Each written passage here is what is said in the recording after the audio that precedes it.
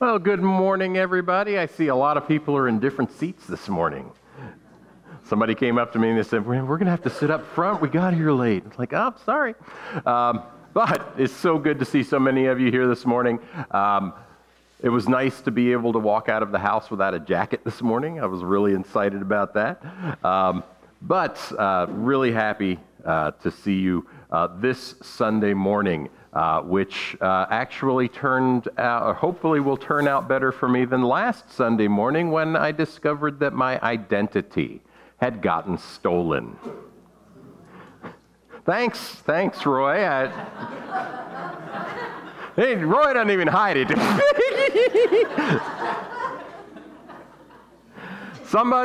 So right before church, it was like I got an email at 9:45. Of course, I'm not checking my emails at that time. I got an email that somebody has changed my Facebook password.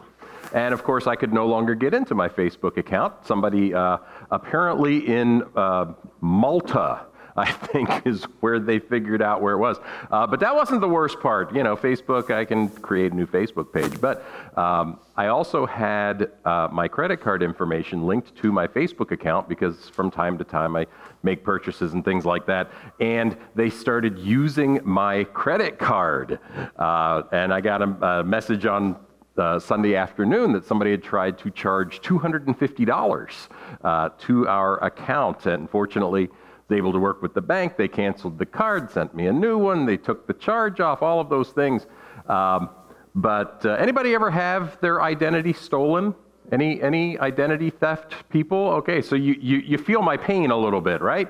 And fortunately, this was small, right? I know some people, man, they get their identity stolen, and it's like they're getting arrested for things, and they're having to prove all this. So fortunately, it was not that bad. But it did get me thinking about identity. And it got me to thinking about this sermon series that we have been kind of going through over the last few weeks, this idea of God being on trial.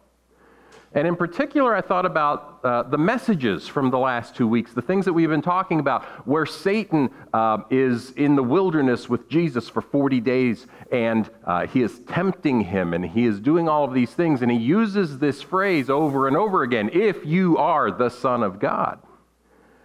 And it just kind of fit right with what was going on in my life at that time. If you are Joe Dorica, then you need to prove it, right? And this is what Satan is saying to Jesus. If you are the Son of God, prove it. And if you haven't been with us over the past few weeks, I know a lot of people have been traveling, been out, been sick, all of those things. Just, we're talking about this episode in Luke chapter 4. It happens right after Jesus first comes publicly on the scene. And he has gone to the River Jordan. He has been baptized. And then we read in Luke chapter 4, starting in verse 1, that Jesus was led by the Spirit in the wilderness for 40 days, and he was being tempted by the devil. And he ate nothing during those days, and when he had ended, he was hungry. And what happens in the rest of this passage is that Satan has been tempting Jesus for 40 days, and what we're reading is coming at the end. It's probably the 39th or the 40th day that Jesus is in the wilderness. And Satan uses this phrase, if you are the Son of God. And we read about these temptations that he tries to get Jesus to fall into. The first time Satan tempts Jesus through hunger. And he says, if you are the Son of God, command this stone to become bread, because Jesus hadn't eaten for 40 days. And the second temptation, it doesn't ask Jesus about his identity so much as it asks him to completely give up his identity as the Son of God. And in Luke 4, verses 5 to 7, we see that the devil took him up and showed him all the kingdoms of the world in a moment of time, and said to him, to you I will give all this authority and their glory, for it has been delivered to me, and I give it to whom I will. And here's the catch. The catch was, if you then will worship me, it will all be yours. In both cases, Satan seems to be questioning Jesus' identity, or more accurately, trying to get Jesus to question his own identity in God the Father. And in both cases, Jesus relies on Scripture to overcome Satan and to remain strong in his identity as the Son of God. To the first and second temptations, Jesus quotes Deuteronomy. And to the first one, the one about bread, he says, Jesus answered, "It is written, man shall not live by bread alone." And he's quoting directly from Deuteronomy there.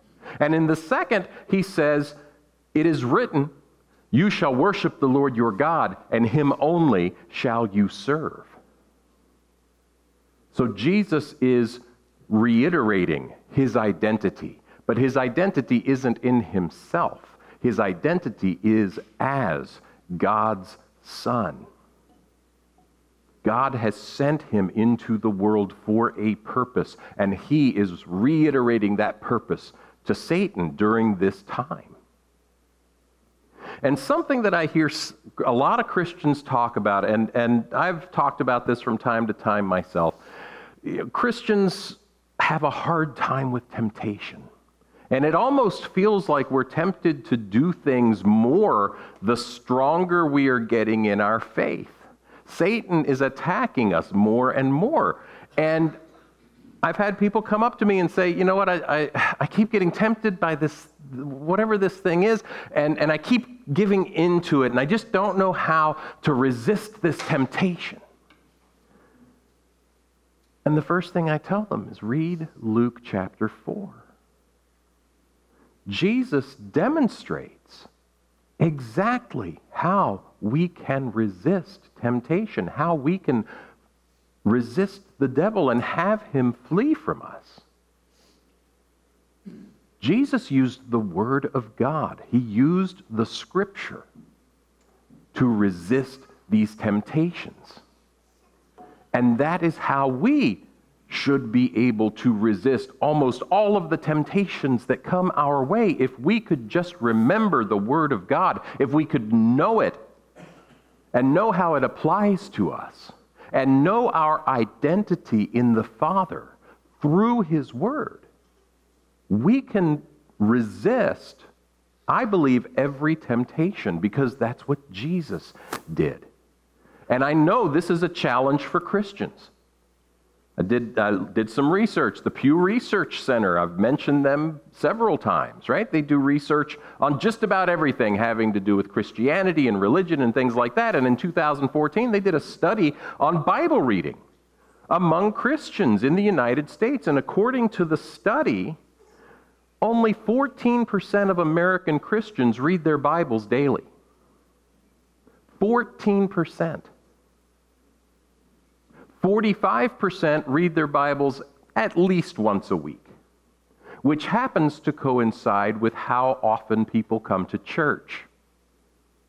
Now, I don't know if there's a causality there or not, one causing the other, but it's possible that those 45% are only reading the Bible when they come to church and no other time during the week. And they also said that a full third of people who confess Jesus Christ as their Lord and Savior never read the Bible. They just don't, or they do it so seldomly that they don't even think it counts. In the Brethren in Christ Church, one of our core values is that we believe the Bible as God's authoritative word. We believe that it has authority over our lives, and we study it together, and we build our lives on its truth. But how are we going to build our lives on the truth of the Bible when we don't even read it? When we don't know what it says? This is the challenge that Christians face. It is fundamental to our faith as followers of Jesus Christ that we know God's Word, that we study it, that we know how it applies so that we can build our lives on it. And if we don't know what the Bible says, and we don't know what it means, and we don't ask the Holy Spirit to come and help us to learn what God is saying to us through His Word, it is a foregone conclusion that we will fall into temptation. If we don't know what the Bible says, and if we don't know what it means for our lives, we will be deceived. You know why? Because Satan knows the Bible too. Satan knows the Bible better than most of us, myself included. He knows every verse, he knows every word, and he knows what it means. And the reason that he can deceive us is because we don't. And he can take God's word and he can twist it to mean whatever he wants it to mean, to get us to do whatever he wants us to do. And all of a sudden, there we are. We've fallen into temptation. We are out of favor with God. God is watching us sin. And in this last temptation we read in Luke chapter 4, we see this example of Satan knowing Scripture. In Luke 4, 9 to 11, Satan took Jesus to Jerusalem and set him on the pinnacle of the temple and said to him, "If you are the Son of God," there's that question again, "throw yourself down from here." And then he says, "For it is written, He will command His angels concerning you to guard you. And on their hands they will bear you up, lest you strike your foot against a stone."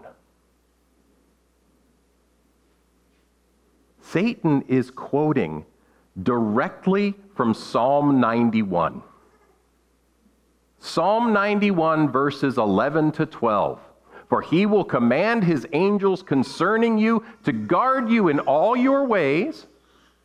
On their hands they will bear you up, lest you strike your foot against a stone."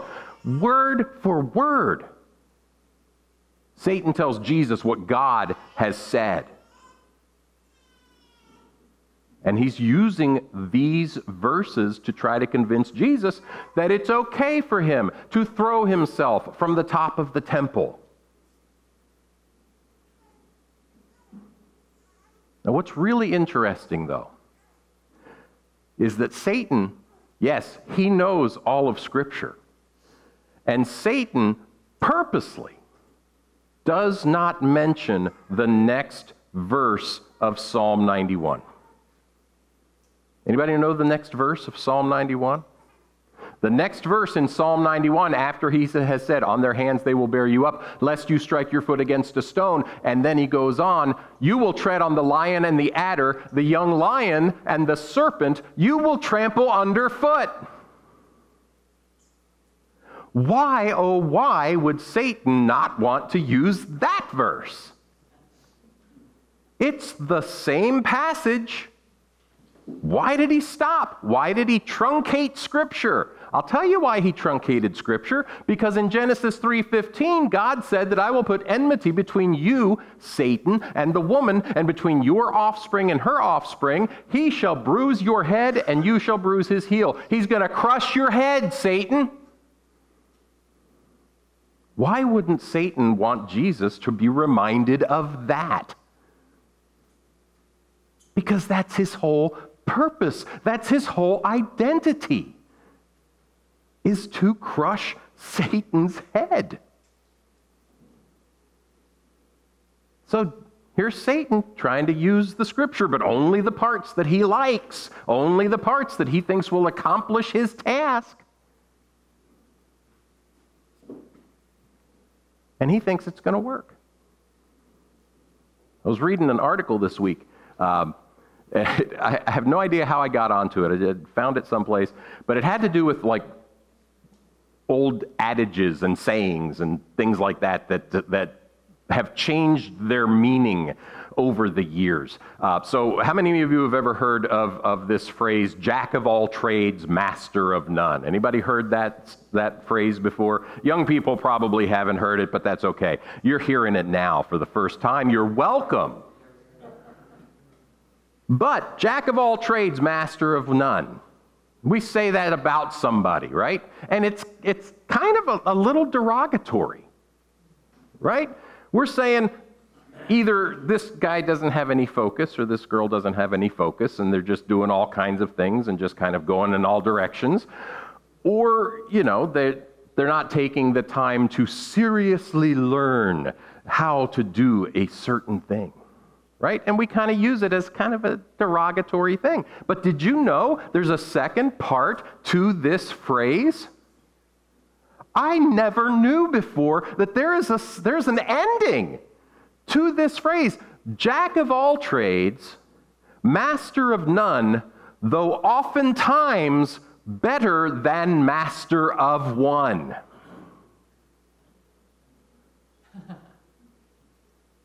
That's completely the opposite of what we think the phrase means. It's not talking about people who are all over the place and doing all kinds of things. I used to think, people used to say that about me because I'm a teacher and I'm a pastor and I do this and I do that. And oh, well, you're a jack of all trades and master of none. And now I can say yes, but better than master of one, right? And there are so many of these. I was reading this article listed 10 or 15 of them, and then there was another article that listed 50 of them, right? But we all know that the Bible has become susceptible to this kind of practice. How many of you have ever heard the phrase, money is the root of all evil? How many of you? Money is the root of all evil. That's not what the Bible says. 1 Timothy 6:10 says, for the love of money is a root of all kinds of evil. Money itself is not the root of evil. It is not a sin for us to have money. It's a sin for us to love money. It is a sin for us to sin in order to get money. It is a sin to lust after money. But even then, money is not the root of all evil. It is only the root of some evil. And this is where we start getting into these arguments with people, right? Because we say, oh, well, money, it's all money. It all has to do with money. Money is the root of all evil. If everybody had money, then nobody would have any problems. Baloney. There would still be sin, and there would probably be more sin the more money people had. We cherry pick these Bible verses, and the world does it. Right? And we see that the world does it. They cherry pick these kind of Bible verses and they put God on trial. Right? And they'll say something like, and I read this is the actual Twitter thing that I read a couple of weeks ago. According to your Bible, and I love the accusatory style of this already. According to your Bible, your God condones slavery and genocide and child abuse. That was an actual direct quote from Twitter. Somebody was talking about God and how evil he is. How many of you are highly offended that somebody would say that our God condones slavery and genocide and child abuse and is evil? Anybody offended? Yeah, we get offended. We certainly do. That's blasphemy! And we let those people know in no uncertain terms that it's blasphemy, and we certainly don't do it with gentleness and respect, like we've been talking about over the last few weeks. But here's the important thing.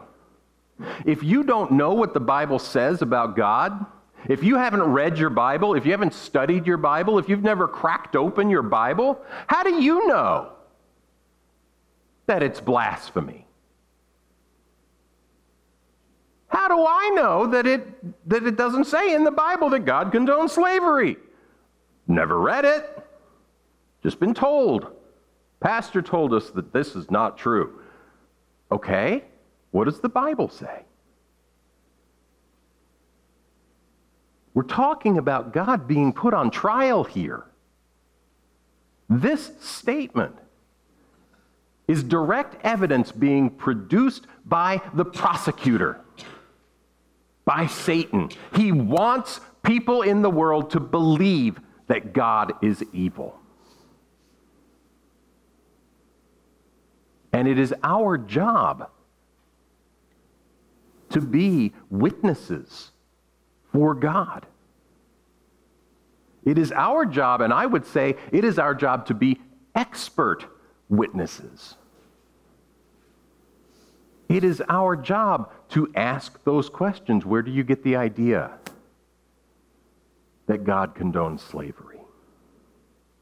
Where do you get the idea that God condones child abuse?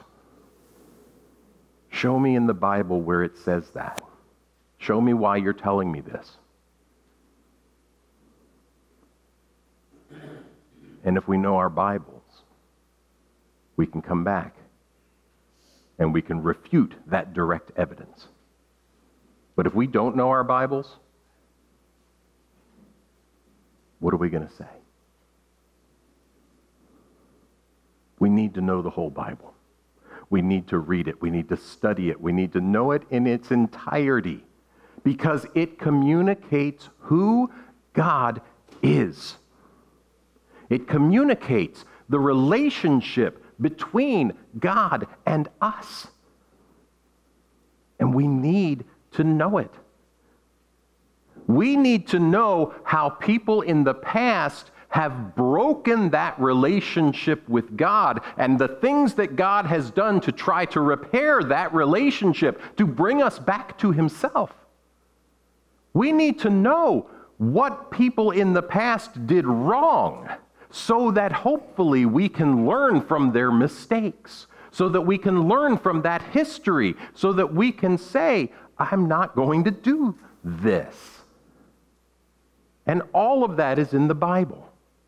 And it's not that God condones these things, it's that they happened. We need to be able to know what happened.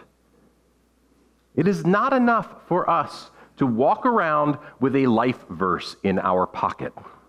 This was a really big thing in the 70s and 80s. Everybody had a life verse. I had a life verse. It's in Hebrews. But it's not enough to just be able to say, I can do all things through Christ who gives me strength. That's all the Bible I need. It's not enough. It's not enough to memorize John 3:16 and use that for the entire basis of evangelizing people, of witnessing to them, of telling them who God is. Now, it's a good verse. For God so loved the world that He gave His only begotten Son, that whosoever believes in Him will not perish, but will have eternal life. That is the crux of the gospel. But it is not enough to just say that to somebody and expect that they're going to just accept it. How do you know God so loved the world? Well, God so loved the world because He did this in Genesis, and this in Exodus, and this in Leviticus, and this in Numbers. How do you know that it was His only begotten Son? Because Jesus talked about it right here in Matthew, and in Mark, and in Luke, and in John.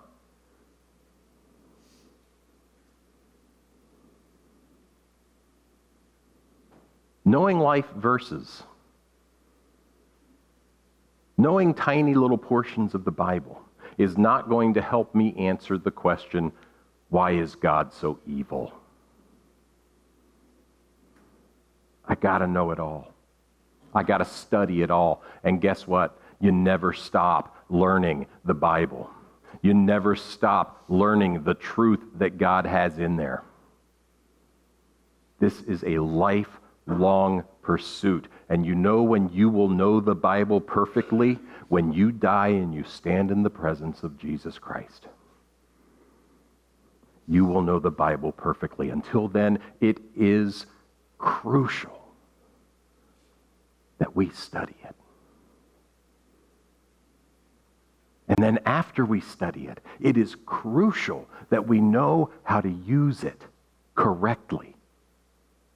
Because a lot of people, a lot of Christians, they'll read their Bible, I read my Bible once through every year, have no idea how to use it to share the hope that they have in Jesus Christ.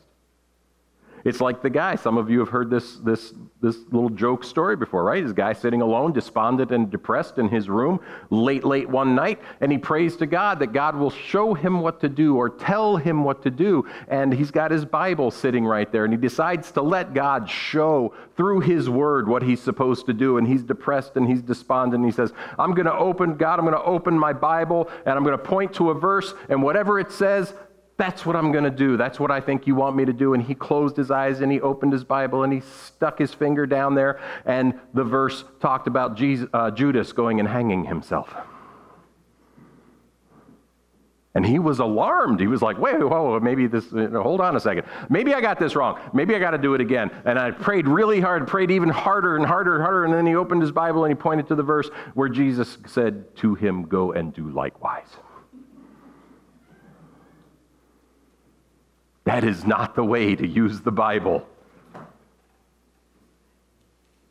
Christians throughout history have used the Bible to do some horrific things.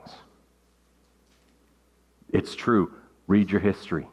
Because they cherry pick certain passages and certain verses, and they say, this is what God wants. It's absolutely true that slave owners in the United States in the 17 and 1800s pointed to various places in the Bible to convince themselves that God thought slavery was good, that it was okay. It's even absolutely true that Adolf Hitler twisted the Bible to convince the German people that Nazism was, and this was a quote, non-denominational positive Christianity.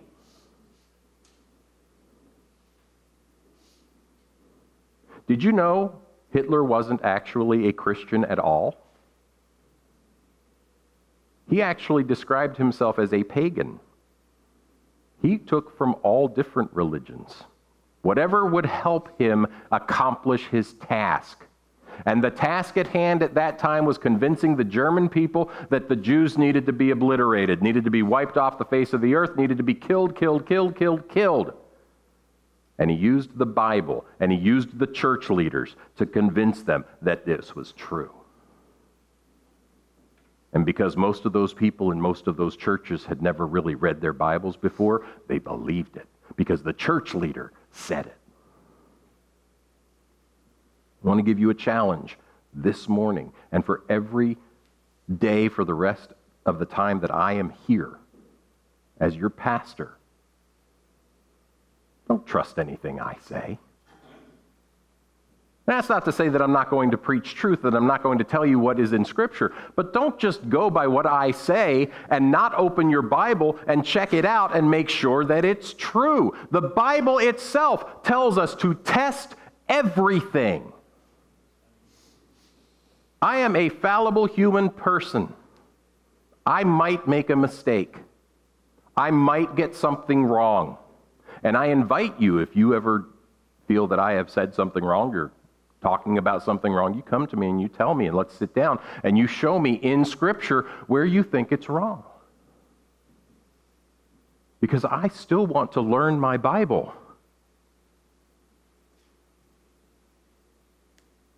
Don't just take the word for someone who stands up front in front of you every single week and tells you something. I appreciate your trust. Look it up anyway. Check my references, right? Check my citations. See if what I'm telling you is true.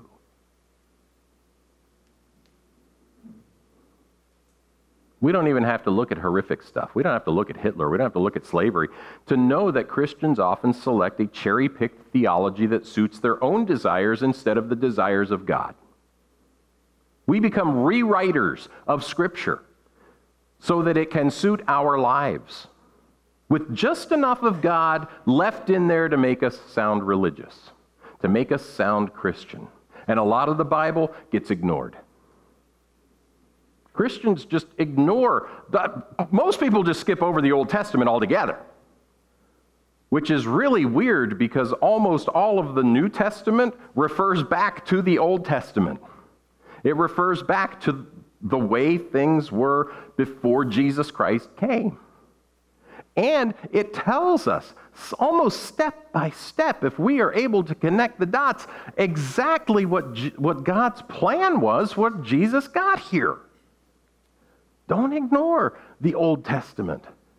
And don't ignore the parts of the New Testament that you don't like. And we do. We ignore parts of the Bible that we think, oh, well, that doesn't really apply to me. And we look at things. Money is the root of all evil? No. The love of money is the root of all evil. But not for me, because I'm not an evil person. I can have a lot of money, and it won't affect me at all. Guess what? It might.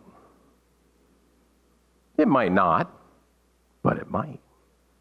And the temptation's going to be there.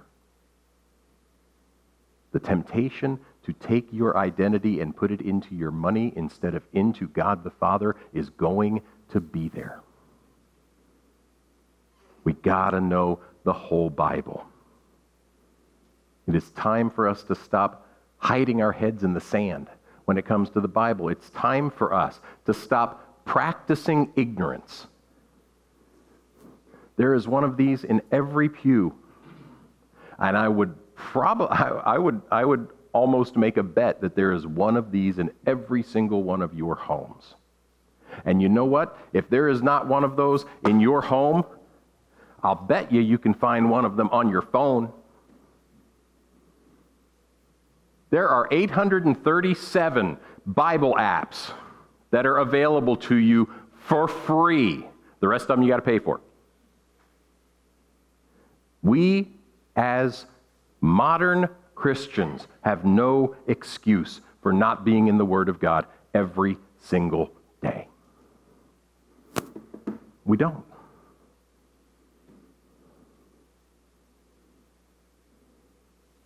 One of the problems I think we have is that we look at Sunday morning and we think that's enough. We get all of our Bible that we need on Sunday morning.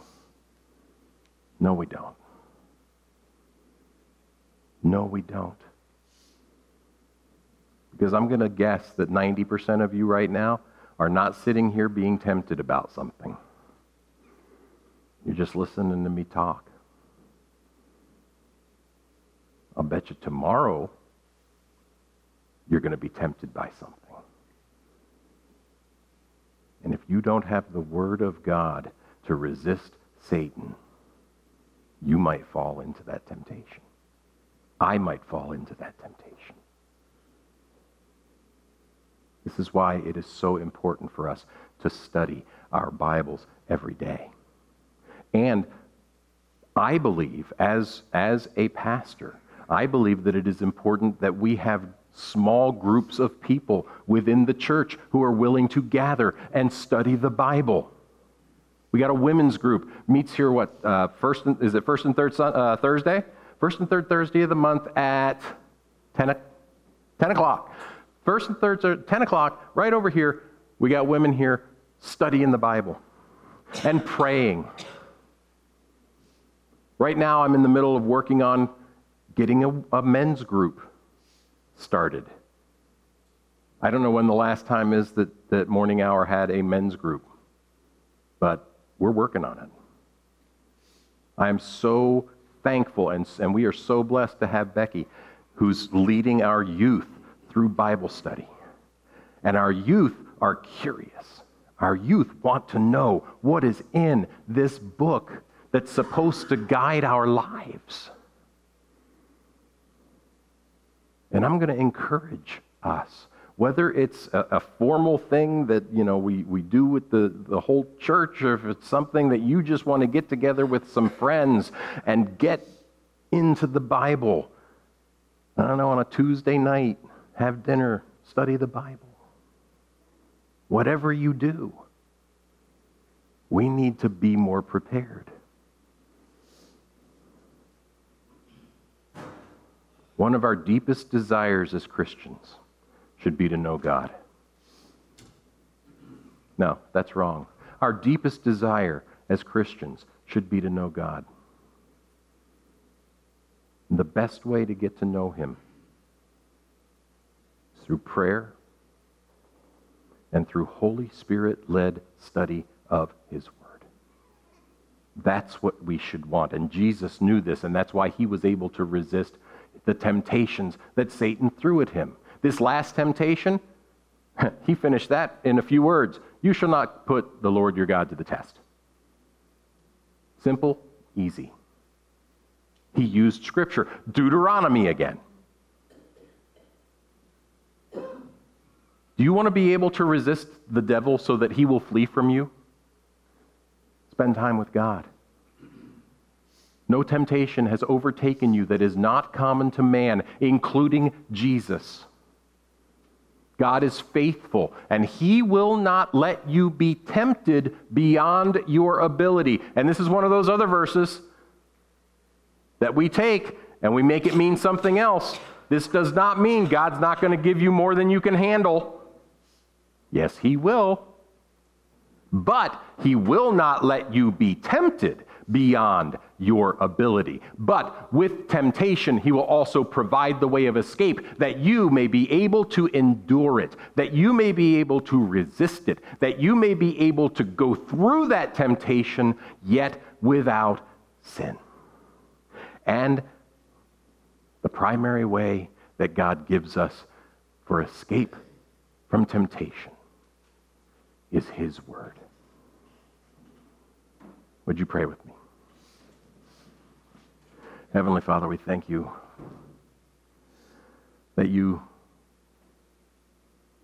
do love us enough that You gave Your Son to die in our place so that we might know You for all eternity, that we might live with You for all eternity.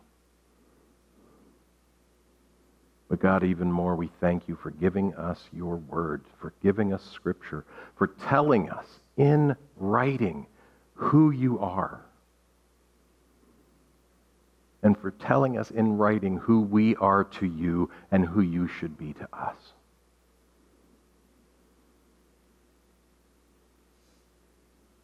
Father, put in us a deep, burning desire to know You. Put in us a deep, burning desire to study Your Word, to get to know what it is that You want from us. Let us not go from this day forward keeping everything the same. Let us start talking with our friends, talking with others in the church, and finding time to get together on a regular basis to study Your Word, to struggle with Scripture, to ask the Holy Spirit to guide us in the things that we're supposed to be doing here on earth to build Your kingdom. And we thank You, Father. We pray these things in Jesus' name. Amen.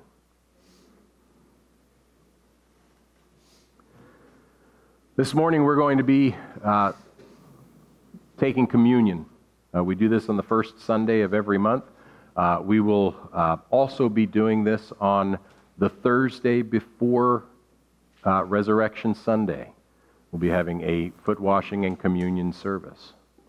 But we take communion because Jesus asked us to. Jesus, on the night before He died, sat with His disciples and had dinner with them. And during that meal,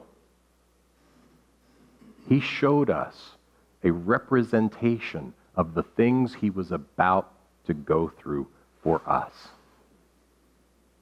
He gave us bread to represent the body that was about to be killed for us. And He gave us wine that was representing the blood that He was about to spill for us, so that we might know eternal life. And this morning we are going to celebrate those things that Jesus has done for us. Before we partake, before we come forward, I'd like to give you a moment or two to just quietly reflect, quietly pray. If there's anything in your life that you know is an unforgiven sin, ask God to forgive you. Reflect on this time, and especially here at this Easter time, we reflect on this bread and this cup and the sacrifice that Jesus made. So I'll give you a few moments to prepare your hearts.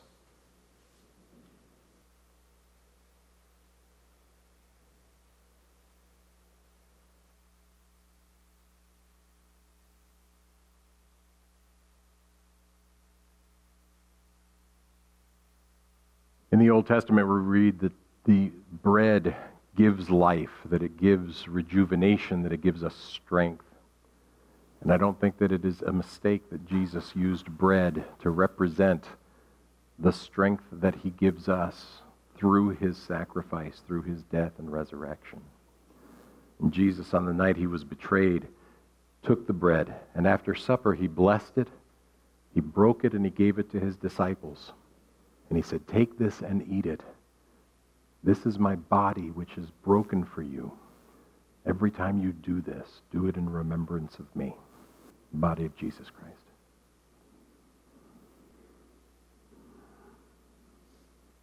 Often in the Bible, we read of wine being used for medicinal purposes.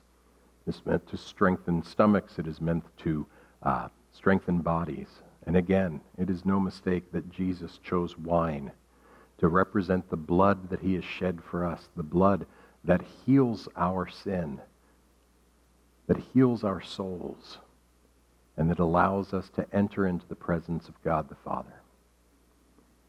After supper, Jesus took a cup, and after he blessed it, he gave it to his disciples, and he said, "Drink this, all of it. This wine is the new blood of my covenant, which is shed for you. Each time you do it in remembrance of me." And I encourage you to remember the work of Jesus Christ as you take the cup.